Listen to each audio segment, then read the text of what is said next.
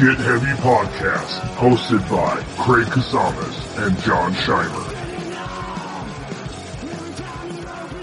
So I know we've probably met in passing a few times, right? I mean, you know, here and there, you know what I mean? But I don't think we've ever had like many conversations. But, you know, during the pandemic, you know, I obviously started popping up on my feed a lot more. And, you know, I just, obviously you're in 1,001 bands, you know what I mean? Right.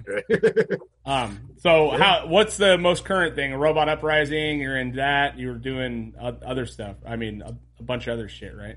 How many, here's what I want to ask. How many bands is too many bands for you, right? You know, well, how many bands are you in at the same time? That's what I want to know. So, like full-time bands, well, Robot Uprising would probably be the main one. Right. Yeah. And I'm in that with Tony Cortez and Cliff Roman. Yeah. He's in our band now from the Weirdos. The nicest man in Nardcore. Tony Cortez. Dude. Yes. Yeah. The mayor of Nardcore. That's he's the mayor. I call John C. the Prince. He's the Prince of Nardcore. The Prince. He hates it.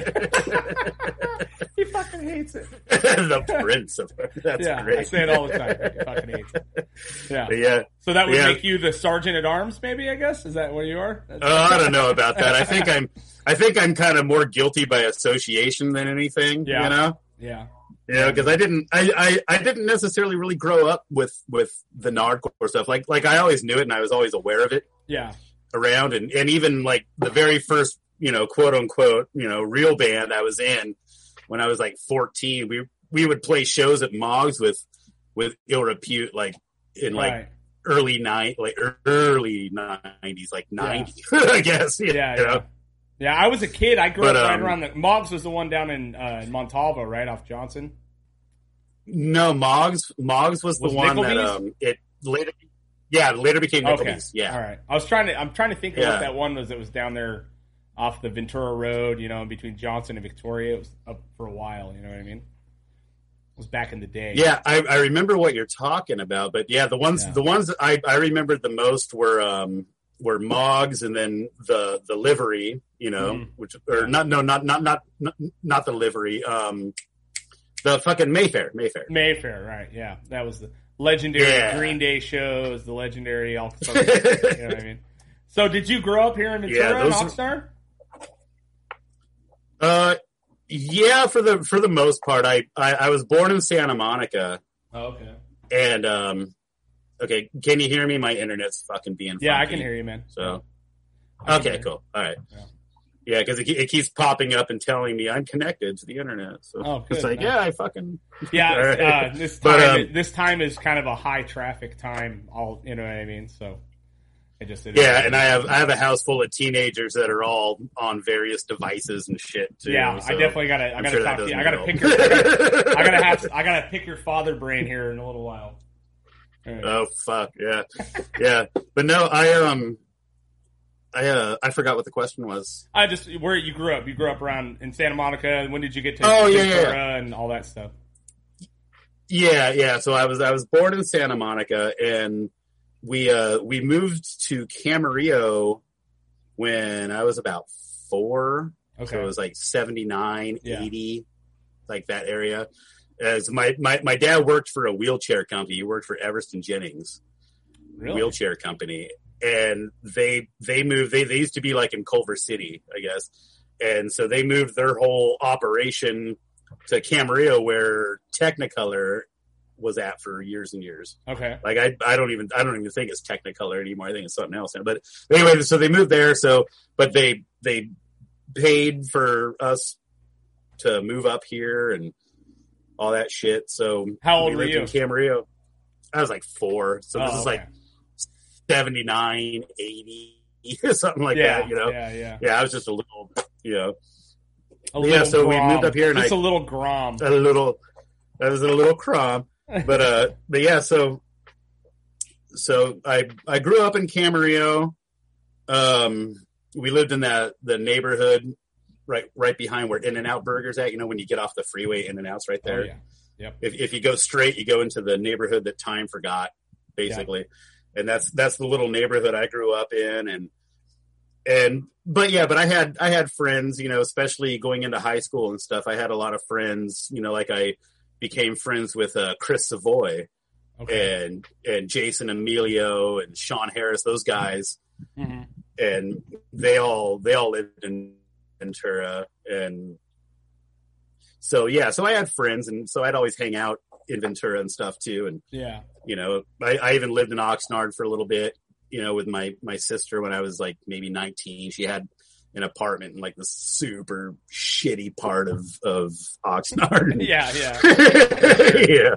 Back when they were all kind of shitty parts back then, you know what I mean? Yeah. I mean, there were some nicer neighborhoods, I guess, but yeah, it was different world. Yeah, then, you know? Yeah, no, this was in that whole neighborhood right back behind, you know, that gas station on the corner of Pleasant Valley and Saviors. Yeah.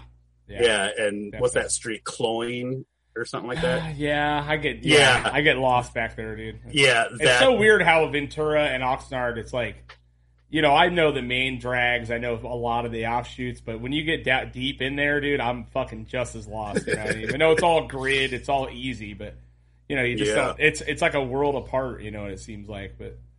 Right. What got you into playing music? Was it, I mean, obviously punk rock was the thing back then, right? Growing up in the 80s, early 90s, shit like that. But is that kind of just the natural thing? I mean, what got you into playing drums? What got you into all that stuff?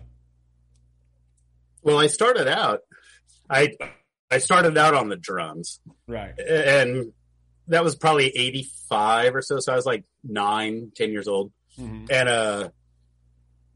But I actually grew up a metal kid. You know, I was listening to shit at the, you know, but like I said, I was like 9 years old, right? So I was like listening to like Iron Maiden and whatever would play on MTV, like Twisted Sister and maybe you might see like a fucking Megadeth video or something, you know? Yeah. But my uncle, my dad's brother, he's a music critic for the LA Times. Ooh. And the enemy. Yeah. Yeah. So he would, for birthdays and Christmases and shit, he would just basically just give us records that he had. Oh, cool, he would always get like promo copies of shit. Right. And, right. And so he was kind of the guy. It was like a combination of him and my older brother and sister's friends. Mm-hmm. It would be like, oh, okay, well, you know, Iron Maiden's cool, but you ever heard of Merciful Fate? And, you know, shit like that, like kind of bring me to the next level, you know? For sure, man. Yeah. Yeah. You know, there's something to be said for a fucking good uncle, dude. You know what I mean? Like, right. Because I had my uncles are Ross and Toby. Okay. Redheads, right? And they're the ones that gave me a bass and taught me Louie and sent me on my way because I showed interest in like 6th grade of wanting to fucking play bass, you know, and we were going to start our first band, Guillotine. Calm down. You know what I mean? Nice. And so that's how we, you know, but, you know, something to be said for that shepherd, you know what I mean? That shitty uncle that fucking just, hey, kid, here. And I want to be that shitty uncle for my nephews. And nieces, you know what I mean? Like, I'm always throwing them down shit, trying to get them involved in something cool, you know what I mean? And they all seem to be good kids, man, but it's so important, you know? Yeah. Right. Well, yeah, same thing with him too, is he played guitar back in the 60s. He played guitar in an acid rock band called the Electric Prunes. Really? And can you? Yeah. No, for sure. Yeah, dude. And they had like I had Too Much to Dream last night. That was like their big song. No, I know. I'm very familiar. So he played guitar. Yeah, I'm very okay. My mechanic. Yeah, I worked construction for years on freeways. My mechanic for years is a guy named Rocco, and he is the current bass player for the Electric Prunes. Oh shit! Oh. Yeah, dude. I gotta tell my uncle that. He plays bass for him now. Yeah, because he was. Wow, that's fucking crazy. Yeah, it's weird. Are you there again? Yeah. No,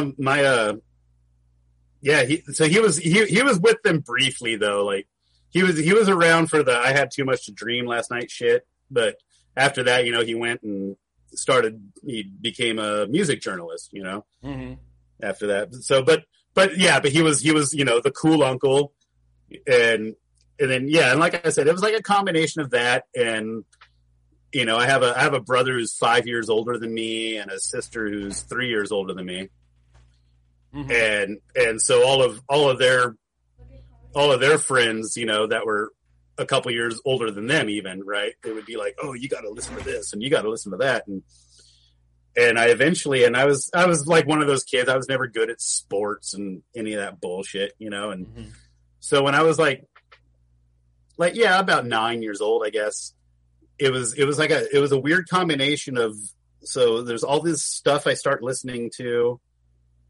And then I remember like Motley Crue came out with the video. I don't even remember what song it was, but like Tommy Lee's like spinning upside down. He's like in this fucking contraption and he's spinning. It's like, I learned how to spin drumstick before I ever learned a beat. Right. Right. Yeah. And I'm like, I want to do that.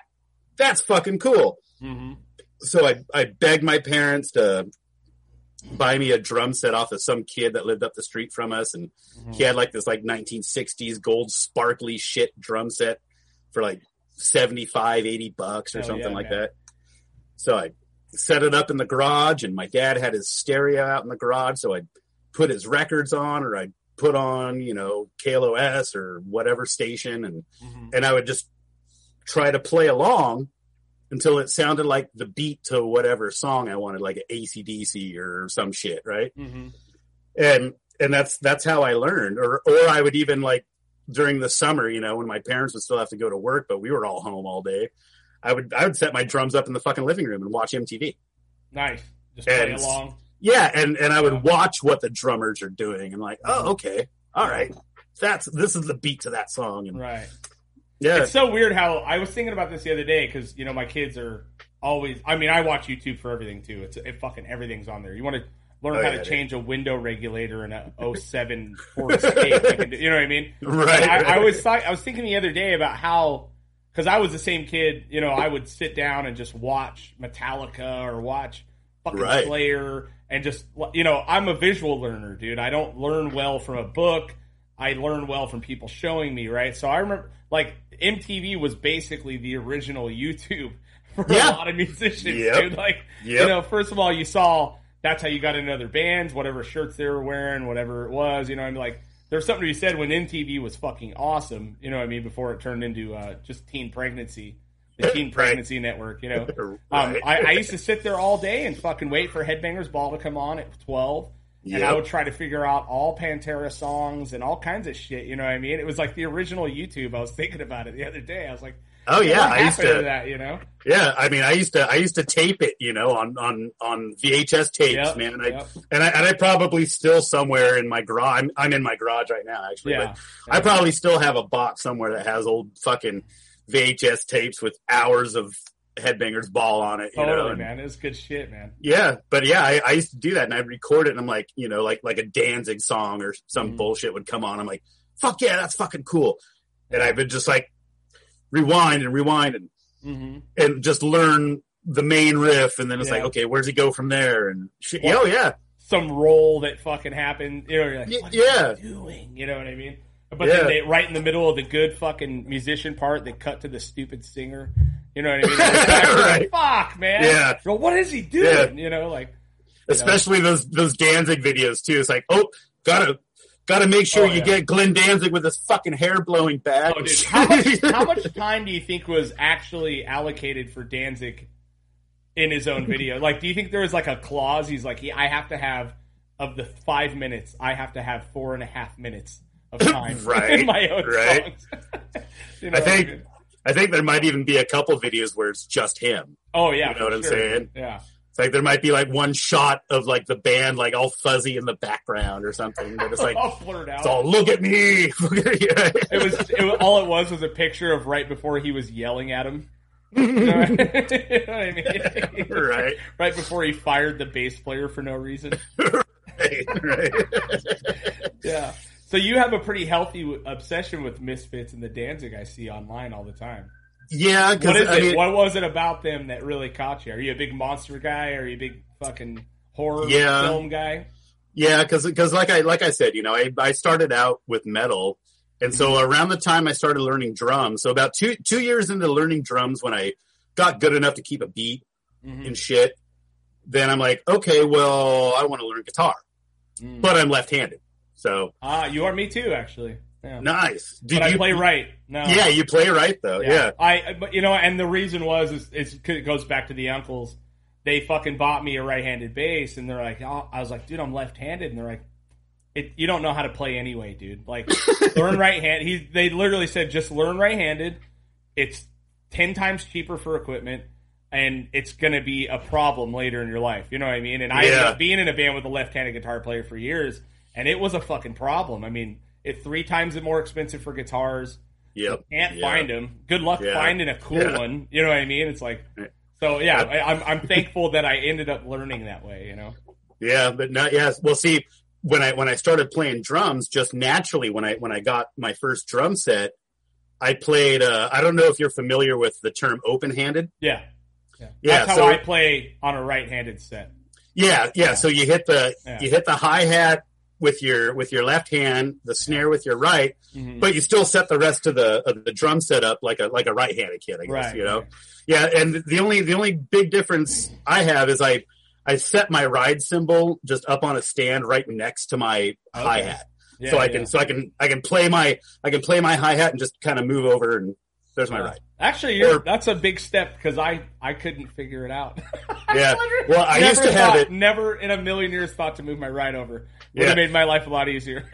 I used to have it right in front of me. Yeah. For a long time, and then I would have just a crash on either side of that, you know? Yeah. But it just, I have a big, like, fucking 22-inch ride cymbal, so it's like, it's too much, and then it's like, you accidentally hit it if you're fucking getting into your fills and shit, and it's like, so I just moved it over to the side there and put like a little 16-inch fucking crash right there, you know? Yeah.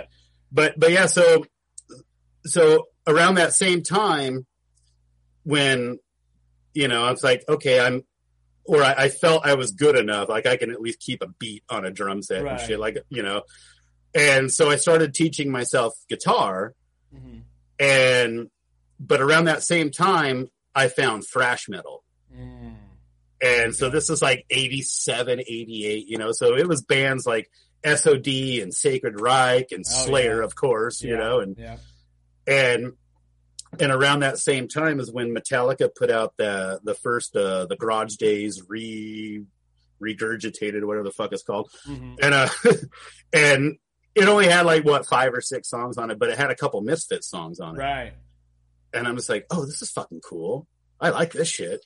And you never really heard of the Misfits before that, like not much exposure to it at all. Yeah, like I heard the name. I heard the name before, and like I said, this is like 87, 88. So they were they were kind of at that point, because it was before Danzig. Right. It was into Misfits, Danzig beginning. Yeah. So, this is like Samhain period, I guess, for him. Right. And so I had heard the name The Misfits and probably seen the shit like in Thrasher magazine and shit, because I think they were like selling skateboards at that point, right? And, so I'm like, well, this is fucking cool. And I was like, oh, this is the Misfits. Okay. So I went and I found a copy of Walk Among Us, and I was just fucking hooked. And then from there, I discovered Samhain. And then like I said, like a year after that is when Danzig came out with his first album. And I was just hooked. I'm just like, this dude's fucking rad. I love everything this fucking guy does. And Now, how do you... Okay, it's because obviously in punk rock, the appeal of punk rock is that you can meet your heroes. They're not much better than you. You know what I mean? They're kids that figured it out like we did. You know what I mean? Danzig's a notorious prick. You know what I mean? So how do you... Because I deal with this. And I dealt with a couple episodes. I have 2 of my best friends, oldest friends, are Morrissey fucking freaks. And I hate the guy just because of his whole entire being.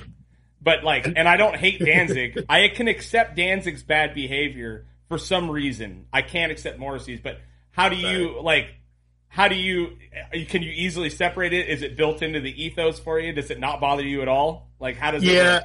I mean, I've met him a couple times, and like if you meet him kind of outside of I'm supposed to be Danzig, then he's actually pretty fucking cool. I'm sure, like most people would be. You would assume, right? Yeah, but if you meet him at like a signing or I even met him at Comic-Con once, and he's kind of has his Aunt Glenn Danzig front to him. Right. But I'm even friends with I'm friends with Steve Zing. Okay. You know, who he's currently in his band now. He you know, he was in Samhain with that. I'm friends with Yuri Vaughn and stuff, and those guys are all cool as fuck. But I kind of separate it because it's like you know, like somebody like him, he kind of takes himself a little too seriously. Yeah. Yeah. And, but does he? That's what I want to know. Like, does he? Right. Is he in on it? Is he fucking in on it? You know what I mean? Yeah. Like Morrissey takes himself serious. Like, I think that's a real deal. He really is a megalomaniac. Danzig, I don't know, dude. I think, you know, there's like a pastor that really believes his own bullshit. You know what I mean? Compared to like some guy that's fucking selling it, you know, your Joel Olsteins or whatever. Is he the Joel Olstein of punk rock, dude? You know I mean? I don't know. Like, is he? That's the weirdest comparison to Danzig I've ever. It just came into my head right now.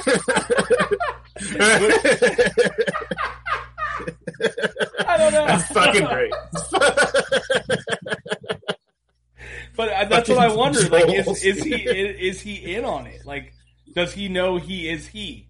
You know what I mean? Has it come to full fruition? You know what I mean? Like, I don't know. Like, I hope it does, because I really like Danzig. I like the Misfits. I like all that shit. And also, I'm able to separate, you know, the person from the music. Yeah, exactly. I've said it before.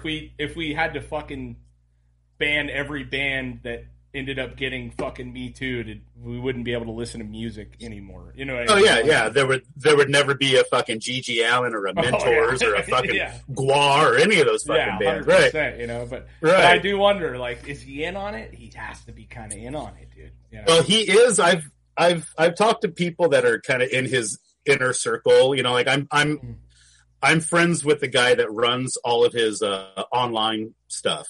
Okay. And he's also his personal photographer. Okay.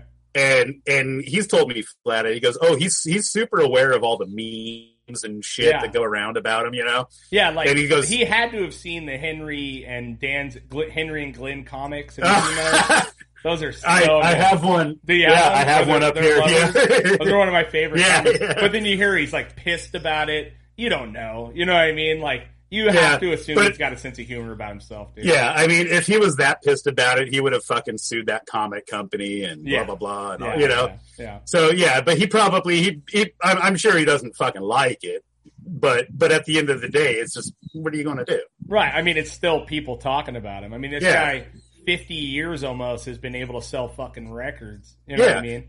And if you're out there for public consumption, then you're out there to be criticized too. It's part of the deal, yeah. But see, a lot of the people, though, especially with the whole Danzig thing, is most of the people that make all those memes and shit about him, they do it because they love him. Yeah. It's basically, you know, and that's, I could see that. Yeah, and I'm kind of the same way with Kiss, though, too. You know, it's like, I love, you know, like 70s Kiss is fucking cool. I love 70s Kiss. But they're just so fucking easy to bag on too. Oh, it's low hanging fruit, you know. Yeah, and that's exactly what Danzig is. He's fucking low hanging fruit. Yeah. And I think he knows it. He doesn't like it because he would like to be taken more seriously as an artist or whatever. Yeah. So whatever, you know, whatever makes you sleep at night, you know. But yeah, man. I mean, you know, anyone who's figured out to do exactly what they want, and that's why, you know, I talk to people like us that, you know, figured out how to do exactly what they want to do, balancing life and work and their fucking history in punk rock. You know, like anyone that can figure that out, dude, and make a successful fucking living. I mean, look at the Misfits and their shows. Did the reunion shows I mean, they have to be making no less than $100,000 a fucking show. Oh, you know, and especially easily. 40 plus years after your fucking career, you know, like, right. Hey, congrats to you, buddy. You know what I mean? Yeah, and that's not even talking about the fucking merch. I mean, the Misfits are probably one of maybe 3 or 4 bands ever who have probably sold more T-shirts than albums. You know what I'm saying? You're it's like probably right, dude. Yeah, it's like probably like them the Ramones and the Misfits, and maybe Nirvana at this point. Maybe fucking the Rolling Stones, dude. Yeah, with the tongue. Yeah, you're probably right, dude. I didn't even think about the merchandising. That's because the way they license that shit is fucking everywhere. It's on every single thing. You can wipe your ass with fucking Danzig Misfits toilet paper. Right, exactly. You know what I mean? Like, right. They've made it's like the Hello Kitty of fucking punk rock. Yeah. Well, I mean, that's the big joke too. Is like Jerry Only is the fucking Gene Simmons of punk rock. Yeah, right. Right. Which I mean isn't far off, but yeah, I mean it's just a trip, man. But I always see that you're always posting Danzig Misfits shit online, and what really started me. Your meme game is strong, brother. I mean, on fucking Facebook, you're cracking me up all the time. I steal so many of them from you. I just want to apologize in advance. I steal them all too. Right. Well, I mean, no one's making them up, but a lot of those end up on the Get Heavy page. So if you look on the Get Heavy page stories, fucking, I'd say a quarter of them are from you, bro. They're just good. The meme game's strong, dude. Right. You know what I mean? Yeah. Now, have you always? I mean. I know you work a normal job. You got teenagers, right? What do you do for? You work for Pepsi or something? A beverage company? What do you work for? Yeah. Yes, I work for the soda company that rhymes with Mepsi. You mean not this one? Not that one. I used to though. I worked there for about 4 years, and I've been with the other guys for about 15. You switch sides, huh? I switched sides. Yeah. Now, is it a personal thing, or is it? I mean, are you a Pepsi guy, or are you a Coke guy? No, honestly, I don't want to get you fired, dude. I don't want the Pepsi lords to come in. No, when I drink soda, honestly, I drink fucking root beer. I drink A&W or there you go. Or owned by Pepsi, IBC. No, 7-Up. Damn. Actually. 7 Up. Yep. Fucking the ninjas of the soda game, dude. Yeah. Yeah. Yeah. That'll probably be my next one, after Pepsi. I'll just be like, just kind of go down the line. I'll probably end up at like Jones Soda after the. Now, is it unionized work? What is it? Or you're not a Teamster or nothing, right? It's not the part of a. No, only the drivers. Okay. And the people in the warehouse. Got it. Are union. So I do merchandising, like basically on just a normal day I go into these stores and the drivers drop off the load and I have to fill the shelves and the coolers and then put the rest of that shit away in the back room. Okay. But then like when like Super Bowl and all that bullshit comes around, then I'm the guy that builds those big displays with the football or the NFL logo, or like for Halloween it's a pumpkin or some bullshit. Right. But here's the important question: so, what beer companies do you get to fucking support? Any of them? Do they have anything to do with beer or none? No, Nothing. We don't have. Damn, we don't have. Yeah, we don't have anything alcoholic. You're in the wrong business. Yeah, I know. They have like we have mixers. We have like Schweppes and shit. But yeah. Schweppes, yeah. Oh, hey, you want to get real shitty on your whole family? Right. Yeah. But I do support all of my friends that there you go. Coors guy. Yeah. Josh Stamster's going to talk shit when he sees my Coors Light can. Well, hey, I mean, yeah. What is he, a Bud guy? Get out of here. Oh no, he's a Pinky's Out beer kind of guy. Oh, okay. Yeah. IPA. Yeah, he works at a brewery. Oh, of course. Yeah. I mean, there's something to be said, man, for, when I go camping, when I'm outdoors, I'll drink some IPAs, but, if you're going for longevity, if you're going for stamina, for fucking, it's Coors all day for me, dude. That's camping beer. That's fucking, because you drink 6 IPAs and you're like, that's another thing. You can't fucking, like, you just can't sustain a life like that, what I mean? So. Yeah, no, I can still function after fucking 6 Coors Lights. Yeah. Right? Exactly. 12. Yeah, right. Whatever. Yeah. It's a trip, man. Yeah, I mean, every now and then I like my fucking fancy beers, everybody does, Of course.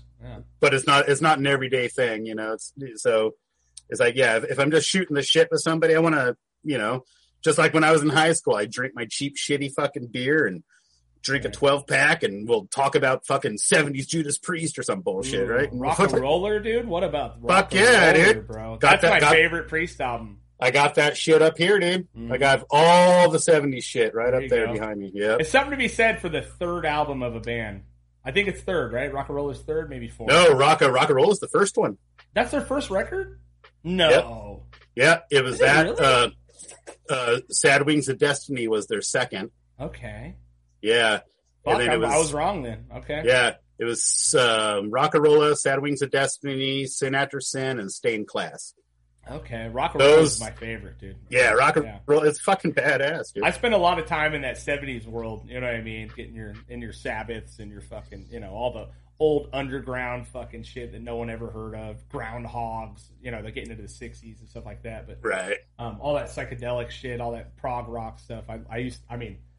My whole life was consumed with that shit for so long, And as you get older and you have kids and all you end up listening to is shit on YouTube from them, you know what I mean? It's like, fuck, man, you just get beat down. And now I literally can tolerate almost anything. Yeah, my daughter, I have a 15-year-old daughter. And oh, you do? Yeah, she's like super into K-pop and shit right now. Oh, yeah. Like that's like her shit. Yeah. But she'll just come out and surprise me with shit. Like a month or two ago, she just randomly texted me one night and she goes, "Dad, have you ever heard this old Billy Joel song from the 70s?" And she sent me the YouTube link to the song Zanzibar. I'm like, do I? Yeah. Yeah, I'm like, how the fuck would you even know this? Like, so random, dude. Yeah, I've never played it for her. I've never, it's like, how the fuck would you even know this? Well, did you see me drunk at the bar doing karaoke? Is that right? Something, yeah. Fuck? Right. Yeah.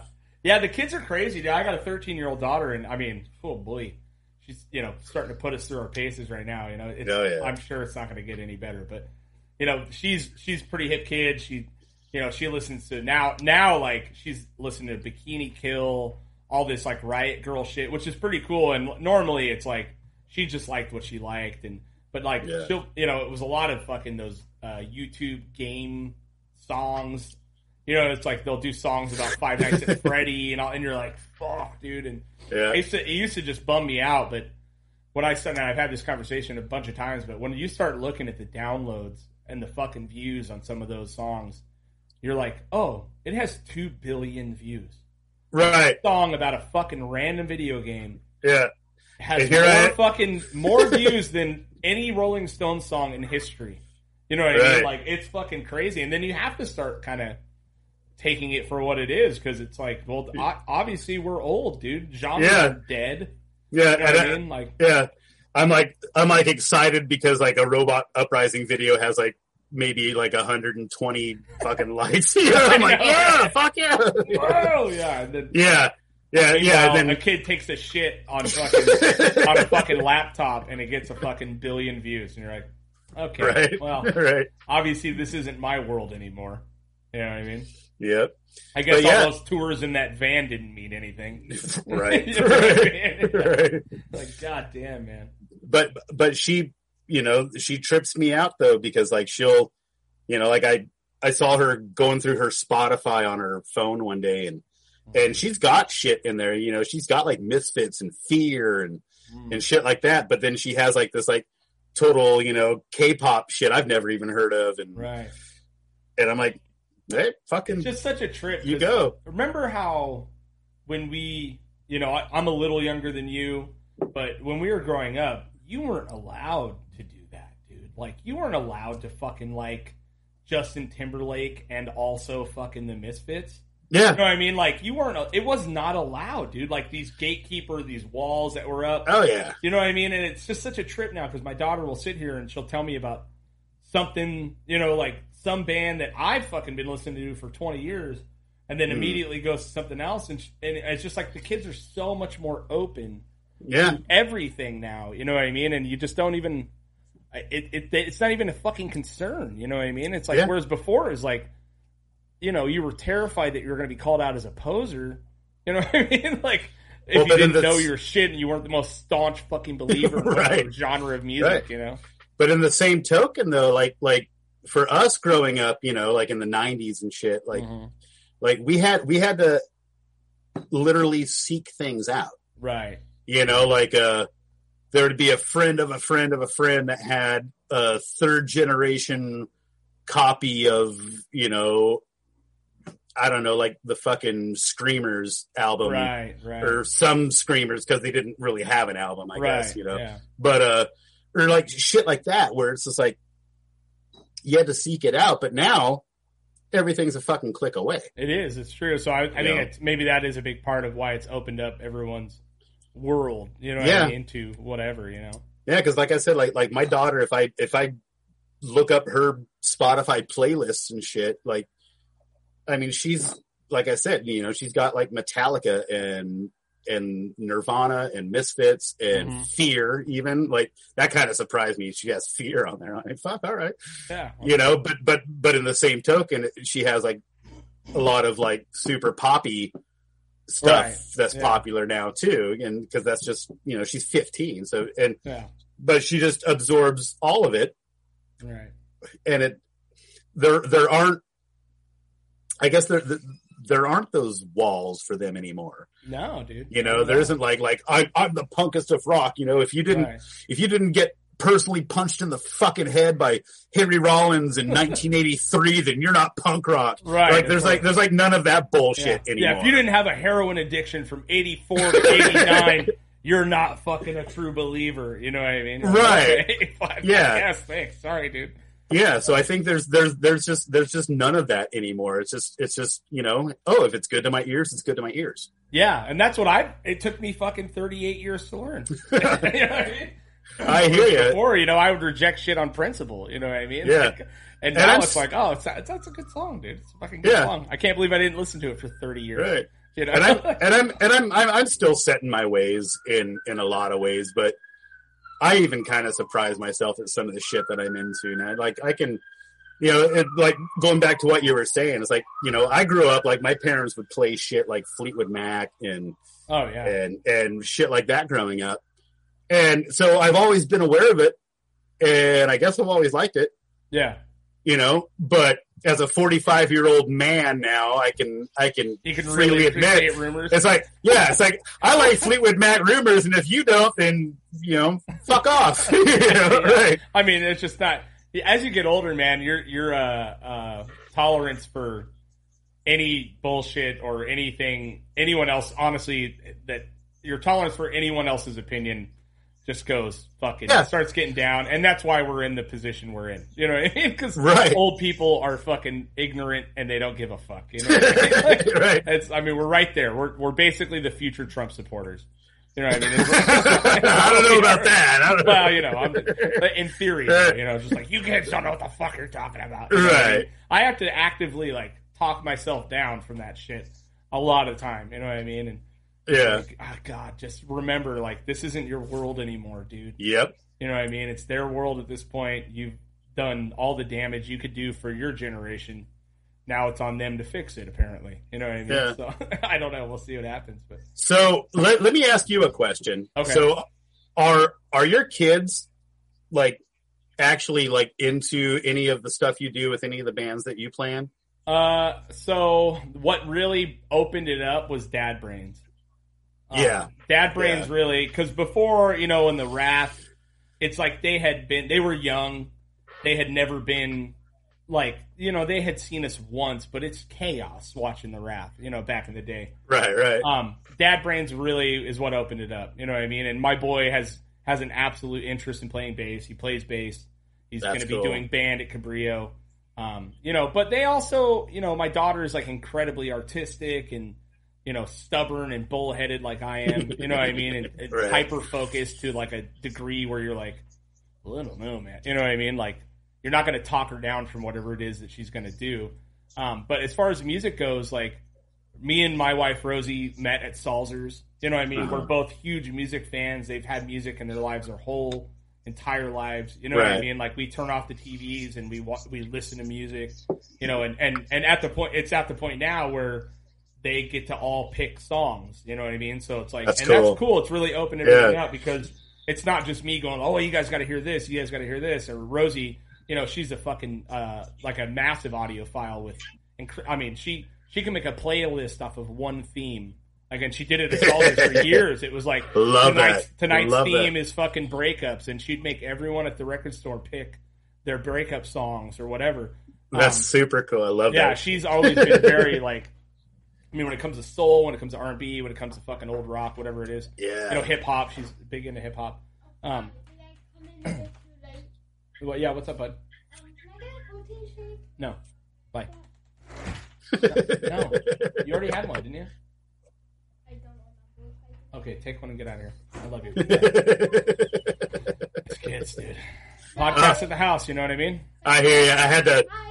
Hi. Yeah. Oh, you got a dad brain shirt on? Yeah, he's been stealing he steals all my old band shirts now, dude. So Nice. pretty cool. But you know, it's cool though, because when we do listen to music in the car rides, whatever, you know, everyone gets an opportunity to play their song, you know what I mean? Which is cool, and it's a big important part, you know. There's been many times that I have to hold back on telling them that I'm actually fucking cool.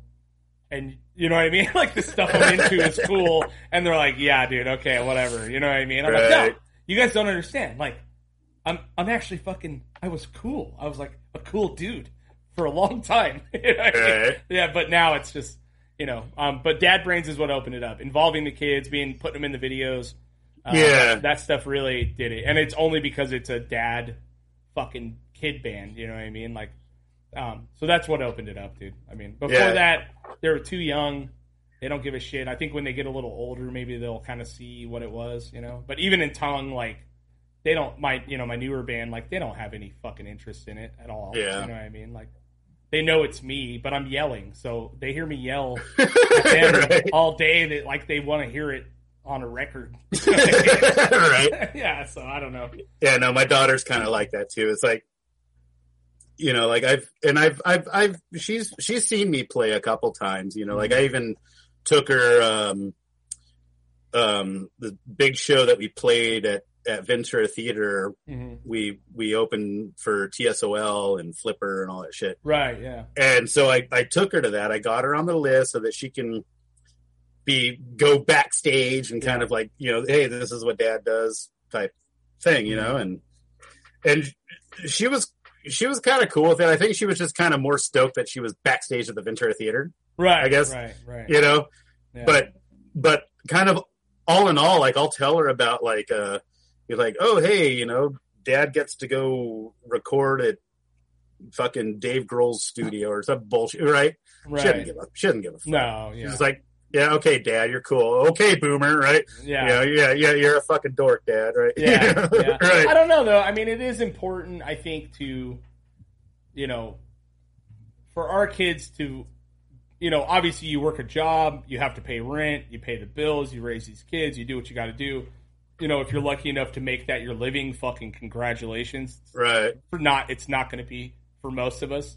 You know, but I think it's so important for your kids to be able to see you have passion in something. You know what I mean? That's because I mean, you see a lot of parents. I mean, how many parents do you see that just their whole life is their work and fighting with their kids? You know what I mean? And it's like, God, man, like, you know, and I have the tendency where I can let my shit fucking take over. You know what I mean? Whether it's being in 4 bands, it's being fucking doing this podcast. You know, it's like that time it does get sucked away. You know, but I think it's so important. I think I'm saying this in hopes that our kids look back on our lives and think like, fuck, man, at least they got to do some cool shit that they wanted to do. Yeah, you know? And I always convey that to her too. You know, I said this is what Dad, because she likes to draw. She's actually a really good artist. Right. And I tell her, I said, it doesn't matter if you ever make a dime off of it. Yeah. I said, none of that matters. I said, we don't have a fucking guitar-shaped swimming pool, right? Like Lars Ulrich's not fucking hanging out poolside, right? Yeah, for sure. Right. So I told her, I said, it's just something you have to do. Yeah. You know? Yeah. And I told her, I said, music's my art. And that's just something I just have to do. It's just, it's my hobby, but it's my passion, and it's my you know. But at the end of the day, of course, yeah, I'm still dad, and I'm still whatever, right? Yeah. But I told her that. But I said, but if it's your passion, don't let anything stop you from that. Don't, you know, if you ever think to yourself, you know, oh, I'm not going to make any money off of it. You know, I told her, I said, you know, Vincent van Gogh never made a dime in his lifetime. None of his shit sold until after he died, you know, really. Of course. Yeah.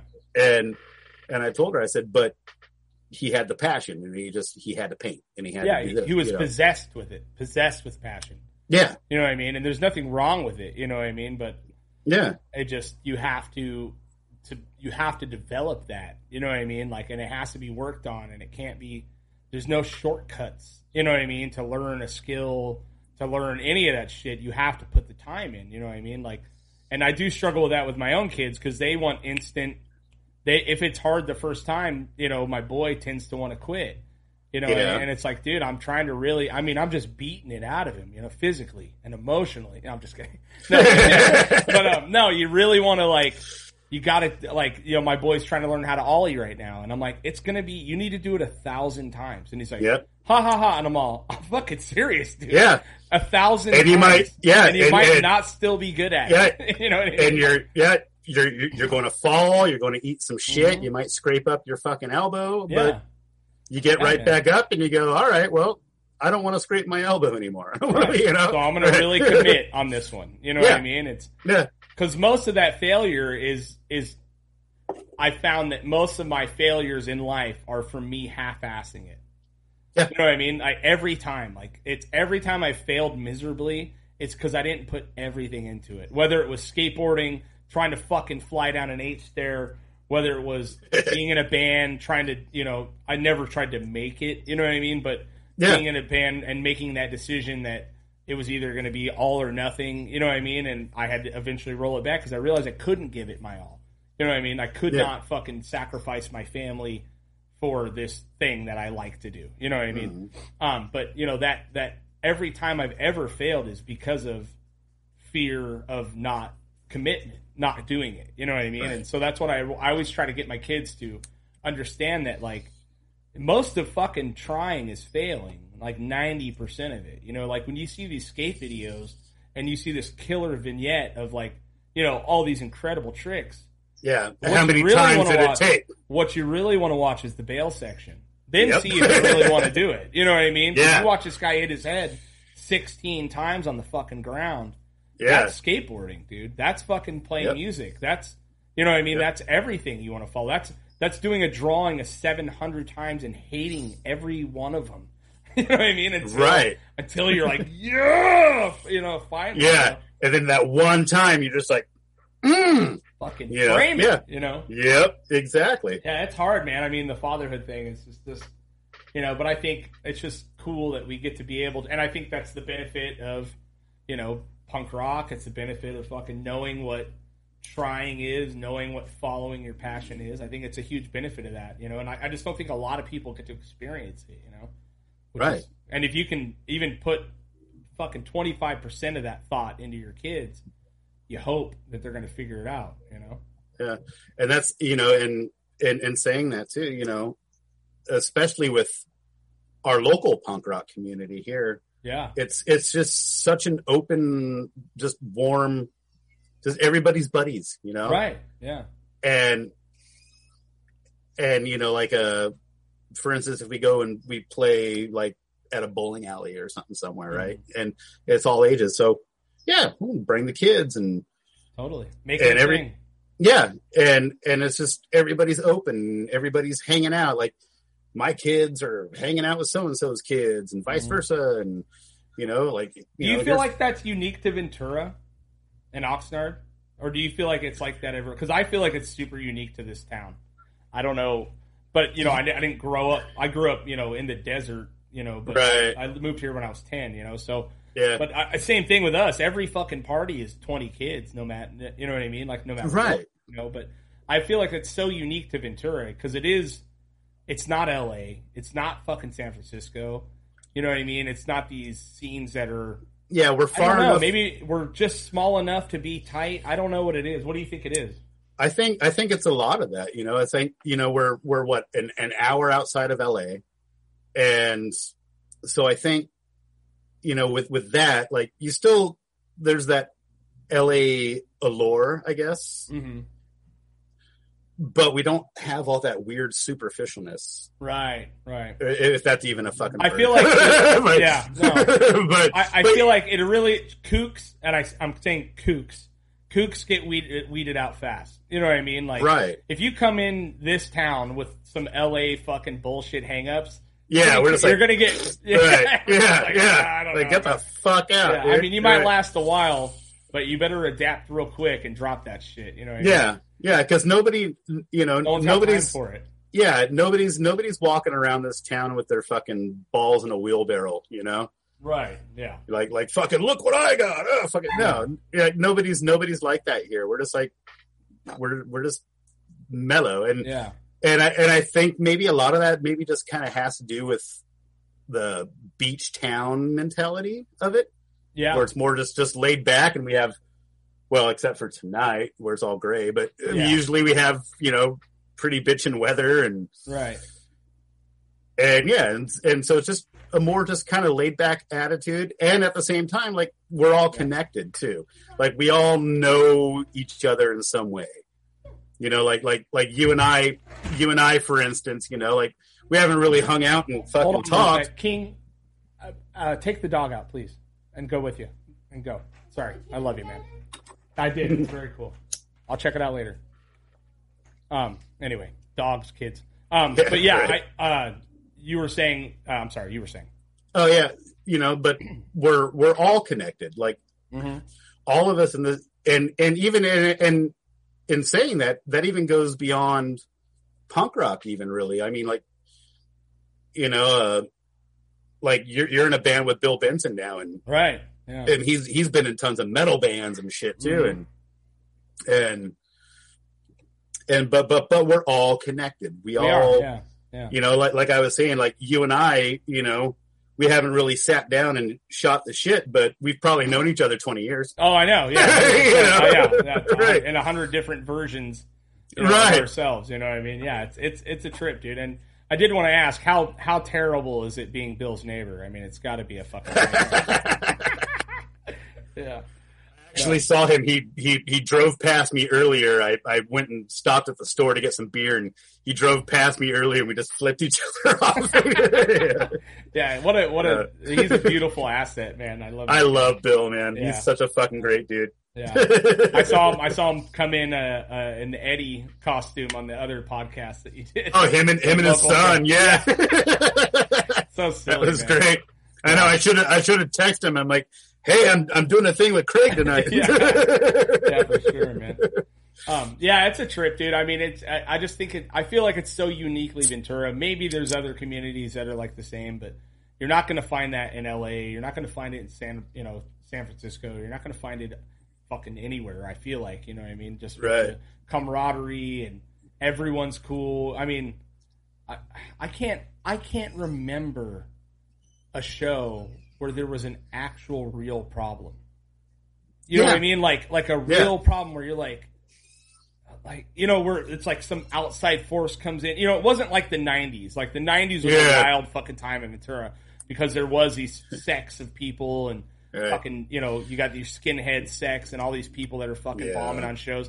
It just has not been like that in 20 years, dude. And there's a little outlier of these things, but I can't think of one time where, if there was a problem, it wasn't immediately handled internally, and that fucking thing was thrown out, and there was no other thing of it. It didn't turn into a knife fight in a parking lot or a gun shootout, or you know what I mean? It just seems so uniquely Ventura. I don't know what it is, but yeah, I mean, there are some people around here that of course, kind of have their drama and bring their drama just everywhere they go. That's just how they live. It's like those types of people, like, okay, for instance, like I was watching your interview with Bobby Wilcox before this. Yeah. And he was a problem. I fucking love Bobby. Yeah. I fucking love Bobby Wilcox. But I was, and he was telling the whole flamethrower story and fucking spitting the fire at the guy and shit. And, but he touched on something in his interview about like, you know, people in this town that are just kind of drama, but in the same sense where you can just kind of read people like a book. Oh yeah. You know, and I've always liked to think that I've been pretty good at that. Mm-hmm. And when you just know, you know, when you just catch a vibe, like the second somebody walks into a room, like it's like a fucking dust devil, you know? Right, yeah. And it's just everything about their entire just presence. Yeah. Is just fucking drama. Like they're on the phone screaming at somebody while they're looking for something and they're fucking like, there's 1,000 fucking things going on, right? And you're just like, and you just fucking roll your eyes at these people and you're just like, and they're like probably even well into their 30s at this point. And yeah, shit. man. You're just like, are you ever going to grow out of, you know, like, yes. Yeah, we've been at a junior high for quite some time. You know? I mean, and you know what? I got to remember too that that's some people's best time in their life, dude. Yeah, you know what I mean, like, and for me, high school was not bad. It wasn't, you know, I didn't get picked on. I was not I wasn't the popular guy, but I was okay with everyone. You know what I mean? Like, there wasn't anyone I had problems with. But I do remember that you meet some people now years later that they talk about high school like it was the best thing that ever happened in their life, and you go, wow, how fucking sad, dude. Yeah, they just peaked out at 17, and you're like, yeah, you know what I mean? It's like, you know, I grew up in a lot of trauma, a lot of chaos, a lot of fucking, you know, all that stuff that I just took as this is life, you know what I mean? And years later, it's, you know, I realized, you know, the things I put on my kids that are like absolutely trauma based, you know what I mean? Like my hang-ups and all my shit, but you know, you just you think about it. And I have family members that, you know, are still in this whole lifestyle too. But you know, hopefully, you know, they all seem to be pulling out of it pretty good now. But you know, just years of shit, of abuse, of fucking all these things, and you know, and you just wonder like, what does it take to fucking just be done with that shit? You know, like how do you change the person you are? You know what I mean? And I think back a lot of the times the fact that like people don't realize that you're allowed to change. Like you're allowed to recreate yourself. You're allowed to fucking try harder. Right. You know what I mean? Like, it's okay if you like Fleetwood Mac. It's okay. You know? For sure, man. Like, right. Yeah. That one football, that one touchdown you got in fucking the Cougars Buena game in 2001 is not the best thing that you've ever done. You know what I mean? Like, it's crazy, dude. Like, yeah, no, and that's probably, and I don't know if it's me being maybe an outsider to actually living in Ventura, because I've only lived in Ventura since I want to say 2003. Oh, okay. You know, because like I said, I grew up in Camarillo, but I went, you know, in my early 20s. I lived down in Burbank for a while, and kind of moved all over, right, and shit. But I've been here in Ventura since 2003. But it is kind of one thing I've noticed is a lot of people in this town, it's like I don't know, I might feel like I'm talking some shit, but whatever. Do it. I don't give a fuck. Right? Yeah, I mean, but who's listening? But a lot of them. It's almost to the point where maybe some of them have too much dirt on each other. Like they've known each other. They've all known each other since the first day of kindergarten. It's like, and they're all like 38 now. It's like, oh, but I remember when she pissed her pants in kindergarten or some bullshit, you know? And it's and it's like, well, what is that though? That's you. That's your insecurity. You know what I mean? Like, yeah, you know, that's a weird one to bring up because it's like, if you haven't allowed yourself to be a real piece of shit and then figure out how to not be a piece of shit, I don't know what to tell you. You know what I mean? Like, right. If you're gonna be the person that's gonna throw that shit back in someone's face, like that's you. That's all you, man. That's your insecurity talking. You know what I mean? As far as I'm concerned, right. But maybe it's me just not wanting to be called out on my bullshit. You know what I mean? And it could be me too. I could be looking at that as super judgy, whatever. I don't know. You know, I haven't I'm not a fucking therapist. I don't, but yeah. Well, I am. But I'm a doctorate in therapy. So. Yes. But that's just kind of one thing I've noticed, and maybe that's kind of the bad side to the small town mentality. Right. Everyone knows each other too well. A little too well. I could see that. Yeah. Which also falls in line with, there's some people that have peaked at 17 years old. Right. Yeah. And that's all they're ever going to fucking be mentally. And, so they're just it's just going to be this circle of bullshit their whole fucking lives. Right. Yeah. Until they either figure it out or don't. Yeah. And I mean, I had to actively try not to be that, you know what I mean? Like, and I still try every day. Like, I don't, for years I was the guy with a fucking huge beard, you know what I mean? And at one point I just decided, like, dude, who am, am I this guy? Am I really this guy? You know what I mean? So I shave it down. Then you can't stare at yourself for a while. And then you know what I mean? It's like, or fucking, take a psychedelic trip and see what the fuck, where are you? You know what I mean? Like, if you're not actively checking in with yourself at this point, especially in this culture of mental, I think it's like, it's gone too far, like mental health. Like, it's too far. Like, we understand people are fucking struggling. Stop it. So, I think the awareness is out there at this point. Why doesn't everyone just shut the fuck up now and work on themselves? Like, instead of just saying like, all my trauma and this and that. It's like, yeah, dude, I get it. Like, my trauma is not even close to as bad as yours.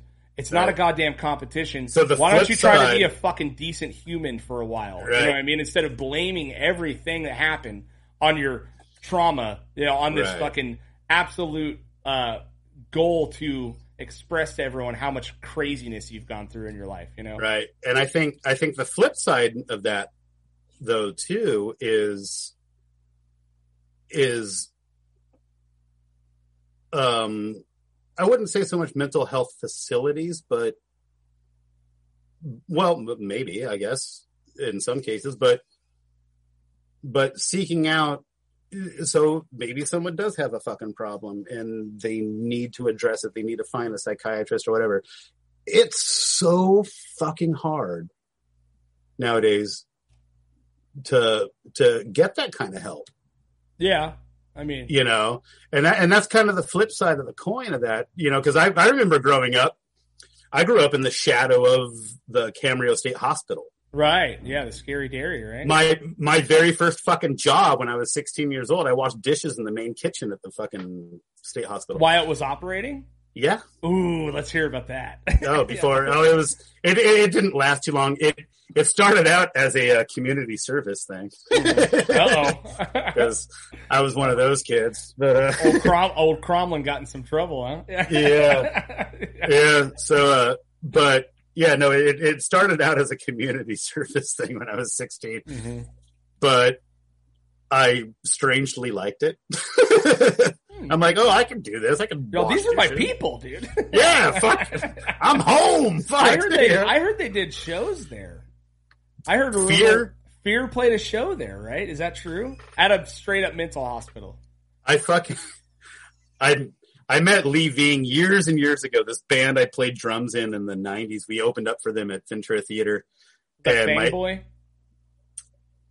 Was it Fanboy? No. This was another band I was in. But we opened up for Fear at the theater. This is late 90s, like 97, 98. And so my whole goal for the night was, I'm going to have a beer with Fear. Just like the song. Yeah, I want to have a beer with Fear.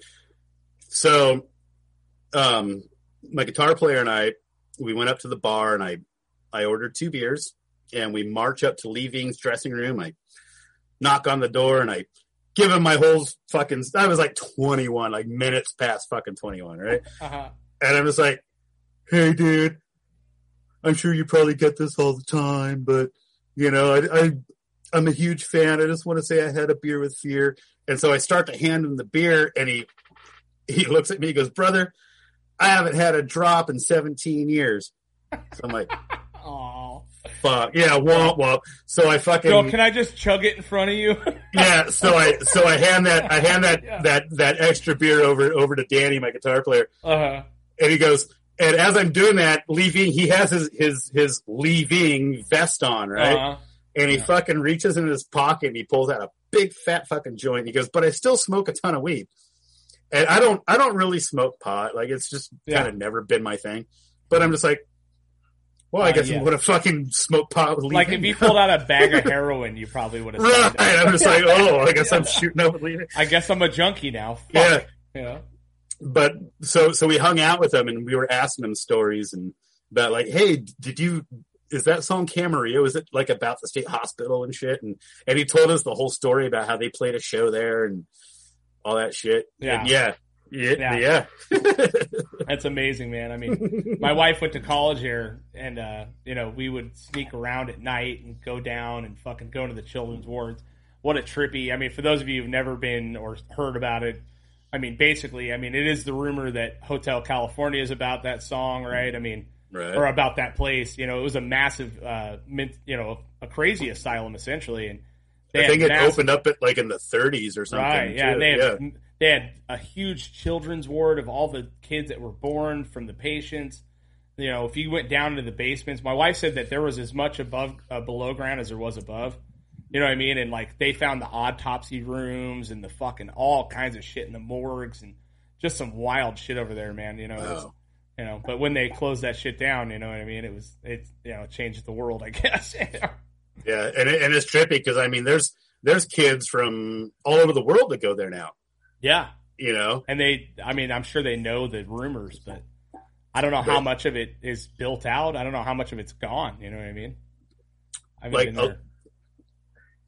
A lot, like most of the main buildings are still there. Really? They've just kind of built on like around the main buildings too. Right. But some of the main buildings are just kind of just offices and shit. And, right. Can you imagine that? I mean, are you a ghost guy? Do you believe in spirits? I was going to ask, are you an aliens guy? Are you a ghost guy? Are you superstitious? Or what's the deal? So I grew up very unique. Okay. So my mother was a fairly well-known psychic medium. What? Yeah, so she's been on TV and books and shit. Really? Yeah, so that was her whole deal. So growing up, like we used to have, it was like the first Friday of every month, I think it was, where she would have like a big party at our house and invite all of her psychic friends and other people, but there were like celebrities that would show up too. Like, I don't know if you remember Rod Roddy from The Price is Right. I mean, he was vaguely, yeah. Yeah, he was the announcer guy. He was like a kind of fat guy. Yeah. And he's like, so and so, come on down. Yeah, exactly. Yeah, he was that guy. So he used to fucking show up all the time. Whoa. Zelda Rubinstein, who played the psychic in the Poltergeist movies. Okay. Yeah. Dude, she became that chick's in your house. She became friends with my mom. Yeah, and she used to fucking show up. Oh no. Yeah, so we had all these fucking people like once a month. Like my parents would have this party, but it would always. So she always kind of wanted us to just hang out in our bedrooms and like disappear. Right? Yeah. But we'd always fucking sneak out. And what the fuck's going on? Because they would always end every night. Every little party, they would end it with a seance at our fucking dining room table, like where we have like Thanksgiving dinner and shit, dude, Oh no. Oh yeah. So. Whoa. Okay. Yeah, but as I'm so glad I asked you this question. Oh my god, I'm so glad. Yeah, it's a little known Cromlin fact. There you go. That's what we're talking about over here, dude. But yeah, I don't honestly, I don't really talk about it that often. But yeah, but my mom, she was in that world, like she's not, fucking Sylvia Brown famous or anything, but in that world, but she's been on TV and she's a household name and shit, right? Okay, so they're doing seances. I mean, have you seen weird shit? What's going on? I've seen some shit. So when like I said, my brother and sister are a few years older than me, so they used to go with my mom because she would also do like paranormal investigations and shit. God. And so she would have like my brother and my sister like be the camera person or some shit like that when she would go. And then when I got old enough, like maybe 14, 15, she took me along a couple times too. And I've seen some shit. So I have, but in saying that though, like I have mixed feelings about all of it. Okay. Is because she used to, like, when she wasn't doing that stuff just for extra cash and stuff, she would do like tarot card readings. Sure. Yeah. Shit like that. Right. And, so, and I would kind of watch, oh, I'm getting a bowl of cereal, Mom, but I would be like fucking kind of watching, Yeah. And there's some of it I think's fucking bullshit. Right. Yeah. And just kind of knowing how to read somebody and their body language and stuff like that. And just being attuned to that. There's a whole art. Yeah, for sure. Yeah, exactly. Yeah. Exactly. And I mean, cause they've had psychics like teach shit like that to people like in the FBI and stuff. Yeah. Oh, 100%. They made a whole division off of it.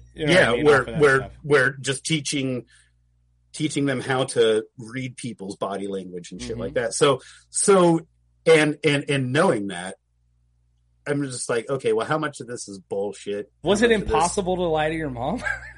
Right. She's all, right. I don't think so, buddy. You're all, fuck. Yeah.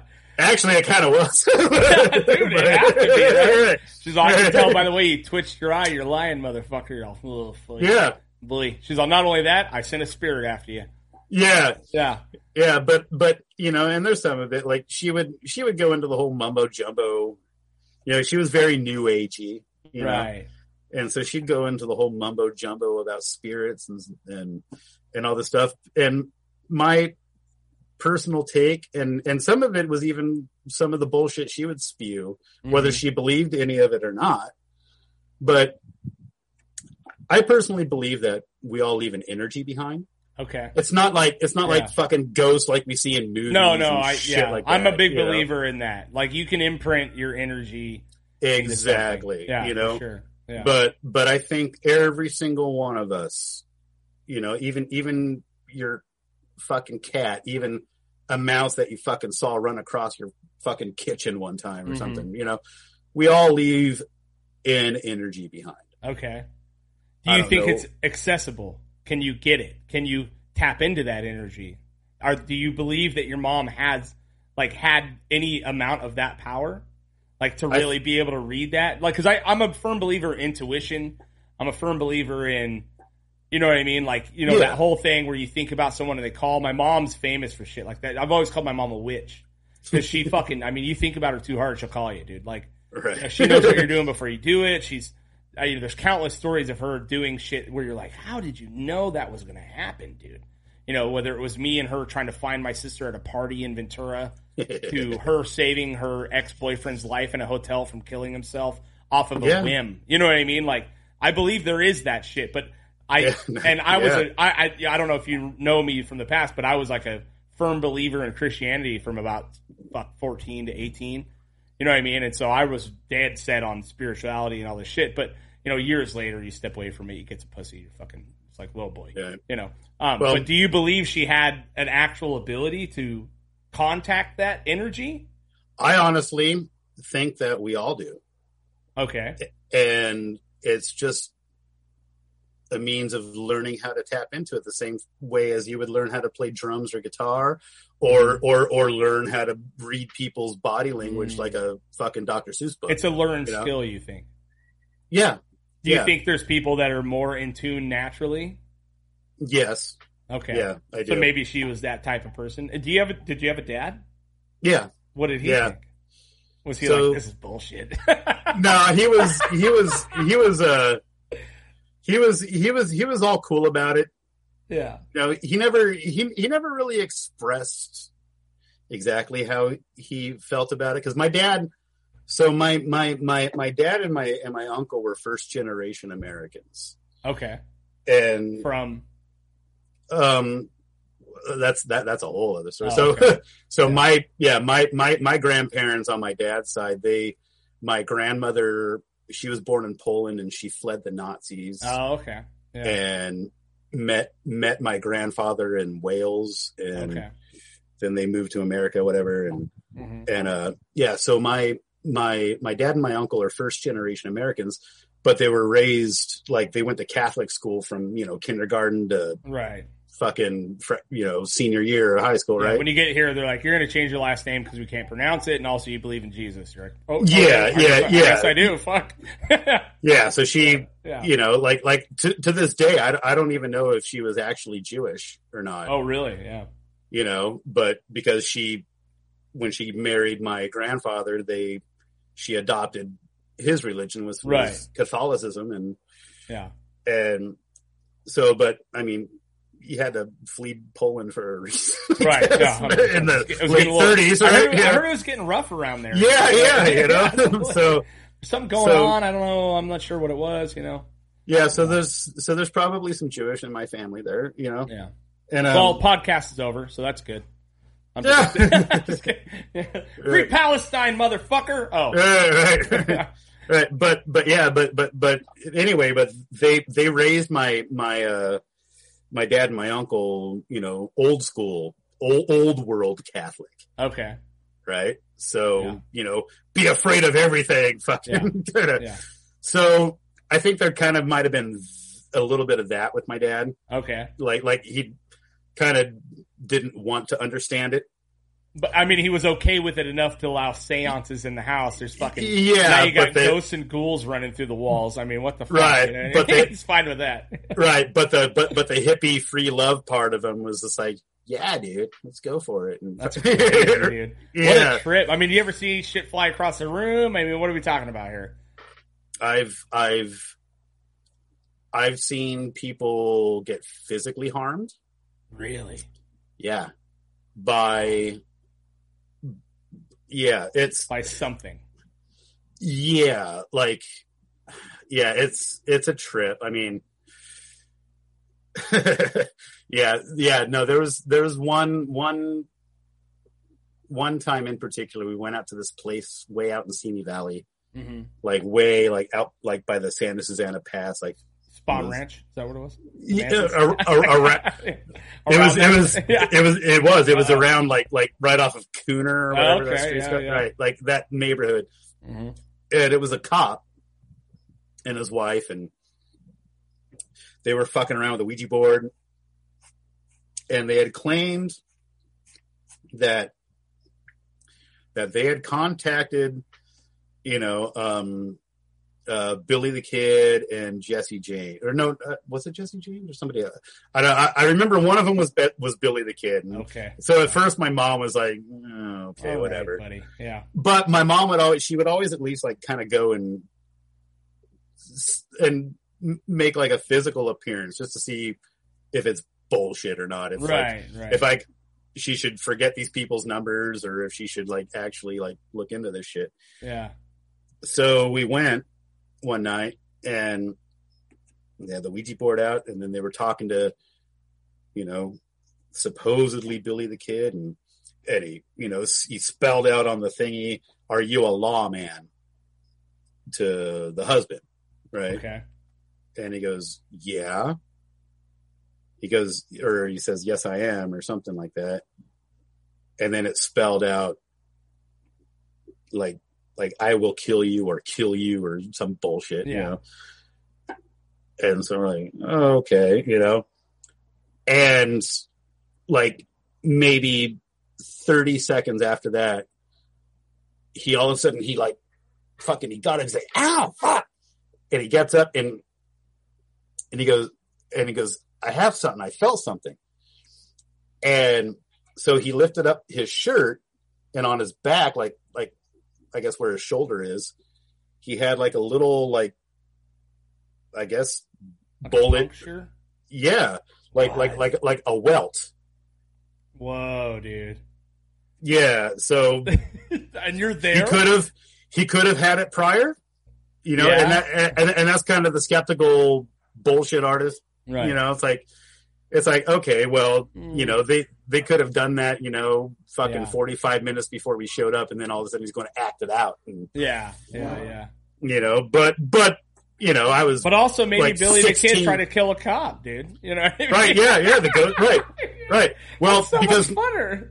Because so my mom to believe. Yeah, so because my mom, she would always like research that stuff too, like beforehand to try to, and she did find out that Billy the Kid did, for a short period of time, he was hiding out in the hills, like around like Moore Park, Simi Valley area. Weird, he was hiding out in the hills. Yeah. Yeah.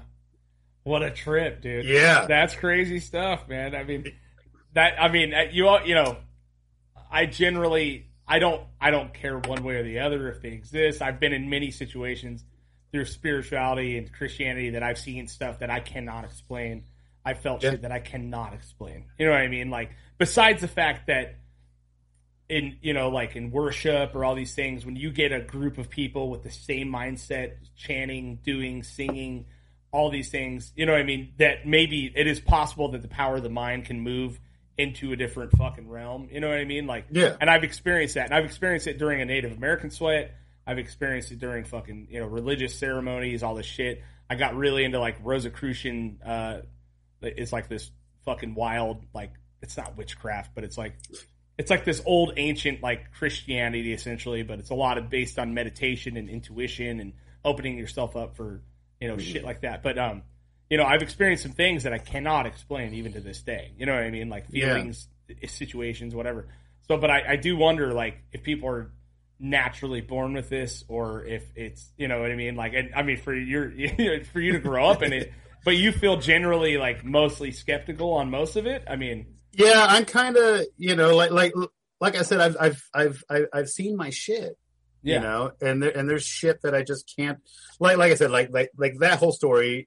I could pick it apart in your brain. I could pick it apart in my brain. And right. I was like 16 when that happened, but I can like, okay, well maybe they planned that in, you know, like, oh, fucking hit me with this ball peen hammer or some bullshit in my fucking back, or or whatever, like 45 minutes before we show up, and then I'll act like something happened. But it's like, why? You know what I mean? Like, right? Like, what are you getting out of it? You know what I mean? Like, right. But people are fucking weird, man. You know what I mean? There's some weird motherfuckers in this world. Right. But in the same instance, though, and it kind of goes back to how I say we all leave a certain energy behind. Is I remember when my grandmother died when I was 14, my mom's mom. I was the only person that wasn't at the hospital when she died. Okay. And for like fucking 2 weeks after she died, my bedroom smelled like her perfume. Weird, man. Because she always wore this certain perfume, and we used to call it grandma perfume. You know? And it's like, oh, grandma perfume. You know, like we always knew grandma was here because we could smell her fucking perfume from like a mile away, right? It's like, oh, grandma's here. Yeah. But my bedroom just reeked.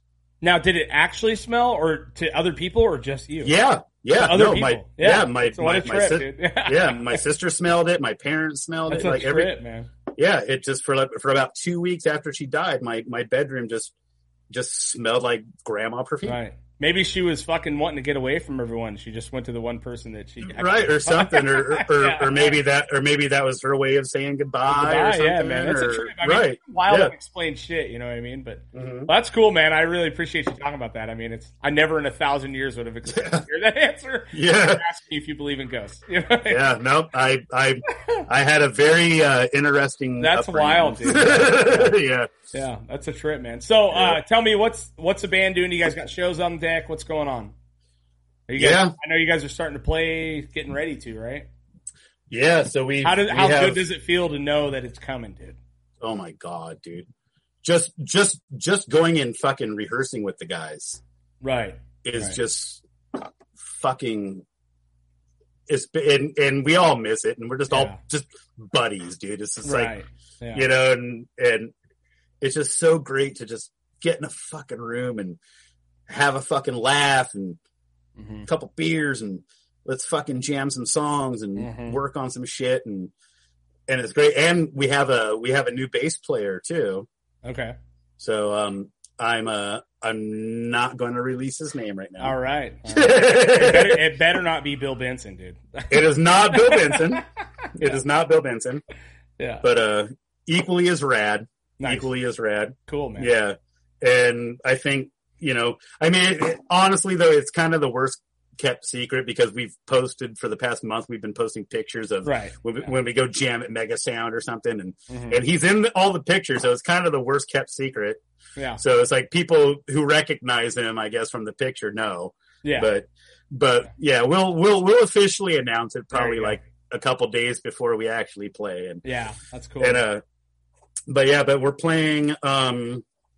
They're doing the Nardcore Bowling again at the Camarillo Bowling Alley, and Tony actually he's the one who's booking all the bands for it. It's every Tuesday. Okay. Starting on June 22nd. Uh-huh. And we're going to play with Out of Trust that night. Nice, man. Yeah, which is kind of cool because Out of Trust, they're debuting their new singer, and we're debuting our new bass player. Nice, man. It's cool. Yeah. So we have that coming up, and then we have July 10th at the Steamy Valley Bowling. We're doing the bowling alley tour, apparently. Yeah, it's Bowling Alley 2021. Yep. Yeah. So we're doing we're playing July 10th at the Harley's Bowl, the one that's way out in Steamy. Right. Right. Yeah, I think Dad Brains played that once. Yeah. Yeah. Yeah, and we're playing there. I can't remember all the bands. There's like 4 bands total, but we're playing at like 2 p.m. So it's like a day show. That's perfect, man. Good way to ease back into it after Corona. You know what I mean? It's like, right. I as much as I want to play a show, being around a bunch of drunk fucking psychos at a bar, like you're still like, even though I'm vaccinated, you know what I mean? It's like I do want to see it. I want to be there. You know what I mean? But I've been saying it for a while. It's going to be a wild fucking year, dude. People are really going to be letting loose, dude. There's going to be some straight up teen pregnancies. You know, not from us, not from us at all. No. But it's going to get fucking wild, dude. I mean, yeah, it's cool, man. And that's why I think kind of opening it up with these bowling alley shows, because right. I mean, it's mostly going to be like the people that are bowling and stuff, and right. Like, their kids and friends or whatever. Yeah. But it's all people we fucking know anyway, right? Beautiful. And we're all vaxxed, we're all good to go, and it's going to be fun. Yeah, man. Fuck yeah. Well, do me a favor, throw out some Instagram handles or where you want people to follow, stuff like that. You know what I mean? Okay, yeah. You can follow... Promote whatever you want to promote. All right, okay. This is your time. So you can follow the Robot Uprising. You can follow us on Facebook at the Robot Uprising. It's either the Robot Uprising or the Robot Uprising Band, something like that. But either way, you'll find us. Just look for our ugly ass faces. But we're there. We're on Instagram, and then I play guitar in a band called Soup Hat. Okay. With Jason Emilio from Fangboy. And him and I, we both play guitar. We have Brittany Burchett on vocals, Gilly Faruda on drums. Oh, nice, cool and stuff. And we just finally put out our 4-song EP. You can find that on Bandcamp. But yeah, we recorded it in 2018, and we were planning a release show for it, and then COVID hit. Yeah, and so we're just like, so we're like, well, what the fuck are we going to do? So we made like a COVID video for one of the songs to kind of tide it over, but we're like, it's time, dude. Yeah, it's man. just fucking put it out, Yeah. So, but you can find Soup Hat, cool. Soup Hat. So, you can find us on Facebook, find it on Bandcamp. Like I said, Robot Uprising. You can find us on Spotify and iTunes or whatever it's called today, and all the things, all the fucking things, man. Yeah. Well, badass, dude. Well, hey, thanks so much for coming on the pod, dude. It was great to actually get to chat with you one-on-one, and I'll be seeing you, man. Tongue's pining to play some shows, so tell Tony to throw us on there. Fucking A, dude. Fucking A. If you want some loud shit at the bowling alley. Yeah. But yeah, man, I appreciate it. It was awesome, you know. Oh, it was fucking great. A very, very cool, unexpected conversation. Right? Yeah. I like. Yeah, well, I'm glad. Yeah. Those are the best, though. You know, 100%, right? dude. I'm with you. Right. All right, brother. Killer. Cool. All right. Cool. Thank you, dude.